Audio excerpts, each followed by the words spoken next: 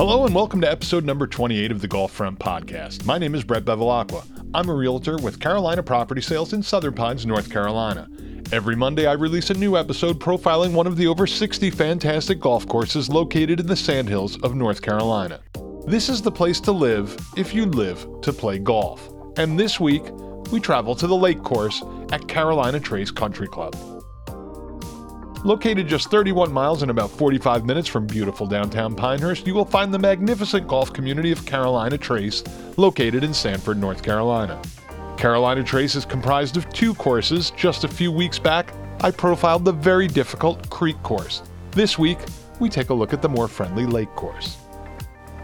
In case you missed episode 23, Carolina Trace has an excellent practice facility, a range where free practice balls are provided, a spacious putting green, and a really beautiful clubhouse. The 30,000 square foot clubhouse has numerous dining options, from the elegant Hearthstone restaurant to the relaxed Jones Pub. Both overlook the majestic 315-acre Lake Trace. There is also the poolside marathon bar for beverages, sandwiches, and snacks. Opened in 1971, 8 years previous to the Creek Course, the Lake Course was designed by Robert Trent Jones Sr., who is best known for Spyglass Hill Golf Course, Robert Trent Jones Golf Course, Dunes Golf Course, Peachtree Golf Course, the West Course at Winged Foot, and the South Course at Firestone Country Club, to name just a few. He also had a hand in such local courses as Duke University Golf Course from episode 9, Pinehurst number 4 and number 5, and both courses at the Country Club of North Carolina. While the Lake Course has a higher rating and slope than that of the Creek, I and everyone I have played with just doesn't see it that way. The Lake Course is a par 72 that plays over 7,200 yards from the back and 6,000 yards from the whites. If you are like my group, you may want to play from the blues, which plays right around 6,400 yards. From the back, the lake has a rating of 76 and a slope of 143. From the whites, the course is rated at 69.4 with a slope of 130.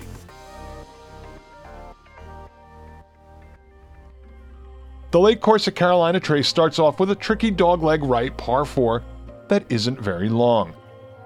Keep an eye out for the bunker on the right. If you try to cut the corner, it has a very healthy greenside lip that will require a precise shot to get out.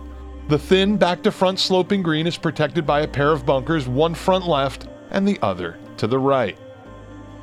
The second hole is a slightly longer par 4, and this time turns to the left. There is a bunker right of the fairway, and for me, this was so tough as I have been fading all my tee shots lately. From the fairway bunker, it is still a good distance to the elevated green, and there is a bunker front left to watch out for. 3 is a medium-length par 5 dogleg left. Off the tee, aim for the bunker to the right. Leave it just short, and then you'll have a clear shot down the fairway to a slightly elevated green that is protected by a number of bunkers.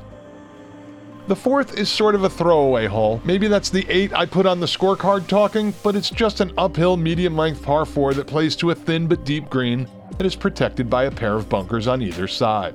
The 5th is wonderful and makes up for the ho-hum 4th. A long drive here will be helped by the large drop-off into a valley just shy of the green. Most players will be hitting from the top of the hill over the valley to the green that is only a few feet lower in elevation, but a good 150 yards away. The green is protected by 6 bunkers, and I noticed quite a few players in the front middle bunker. To add to the challenge, the green is wide and sort of shallow with an abrupt rise just before the green that will keep anything other than a perfectly struck approach shot or chip from finding the putting surface. The 6th is a fun par 3 that isn't very long unless you are playing from the tips. For the average player, a short iron from the elevated tee box will do, and it is so easy to come up short or go long on this very wide but shallow green. Ideally, you'll want to favor the right side to avoid the bunkers back left. The bank behind the green will kick you onto the putting surface if you go long, and there is a little more room to avoid the pond fronting the green if you come up short. Too far left on the 6th and you're probably reaching into your bag for another ball. Also, putting left to right or right to left on the back of the green will be a straight putt. I missed my putt here and was shocked when it didn't move. The 7th is a friendly par 5 that isn't very long and turns slightly to the left. Off the tee there are bunkers left and right to watch out for. The green is very shallow, and there is a bunker front right and back left that are just too easy to find. The 8th is probably the course's signature hole. You will see it on your drive into the pro shop. This medium-length par 3 starts off from a mountainous tee box and plays at least a club less. There is water in front and to the left, with bunkers behind this medium-sized green that is sloped back to front. 9 is a lengthy par 4 that plays sort of tight off the tee. Most players should favor the left side of this left to right sloping fairway. You will get significant roll on your tee shot. From there, the 9th plays uphill to an elevated green that is protected by 3 bunkers. The back third of the green has a ridge that will give the green a 2-tiered effect. 9 will bring you back to the clubhouse, and the 10th tee is just on the other side of the practice green. 10 is a medium-length par 4 that runs uphill all the way from tee to green. Off the tee, favor the left side of the fairway as the green is off to the right. The narrow green is sloped from right to left, and there is a large bunker left front. The 11th is a shortish par 4 that plays into a valley before you climb back up to an elevated green that is protected by 3 bunkers. Righties who fade need to be aware of the pond just off the fairway that could spoil a long drive. Additionally, if you are long left, it is easy to run off the fairway and into the woods. The 12th is a short dogleg left par 4 where you need to lay up to avoid the woods, bunkers, or pond fronting the green. A tee shot just shy of the fairway bunker to the right of the fairway will leave you not much more than a short iron to what is a good-sized green. The pond in front is daunting, and the green is only a few feet past with a large bunker to the right. The 13th is an absolute nightmare for players who don't have their irons dialed in. This long par 3 has a green that juts out into Lake Trace, and it's almost a guarantee that someone in your foursome is going into the water that surrounds the green back, left, and right. Ideally, a tee shot right will give you a little better chance to avoid the water, but then you will have to contend with the very large bunker. 14 is a very long par 5 that will most likely have you playing into the wind. There is water all down the left side with a wide creek that runs across the middle of the fairway that big hitters should be able to reach. There is a bunker to the right of the fairway, but there is also a lot of room to the right. If you lay up just short of the creek, you will need about 230 or 240 to get home in 2. On your approach, keep an eye out for the creek to the right of the cart path, as it is very easy to find. The bunkers to the right are very deceptive and nowhere near the green, though there is a small bunker front left. The 15th is a medium-length, slightly uphill par 3 that will probably take a little more club than you think. There are bunkers left, right, and behind this right to left sloping and narrow green. The 16th is a straight and medium-length par 4. Favor the left side of the fairway for the best angle at the green and to avoid the bunkers on the right side.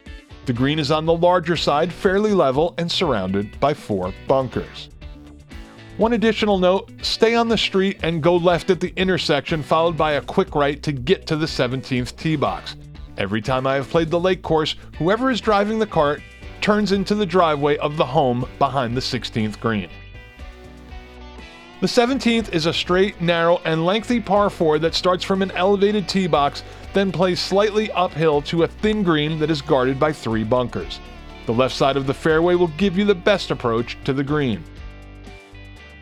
18 is a medium-length par 5 that starts from an elevated tee box.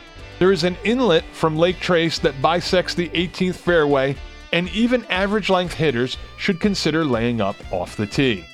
From the edge of the fairway, it is about another 230 yards to the green. The green is nestled on the edge of the lake, so long or right are probably going to be in trouble.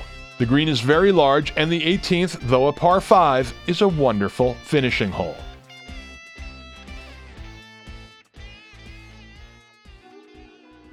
The lake course at Carolina Trace Country Club is a real treat. There are 4 or 5 exceptional holes that will have you coming back for another crack at them.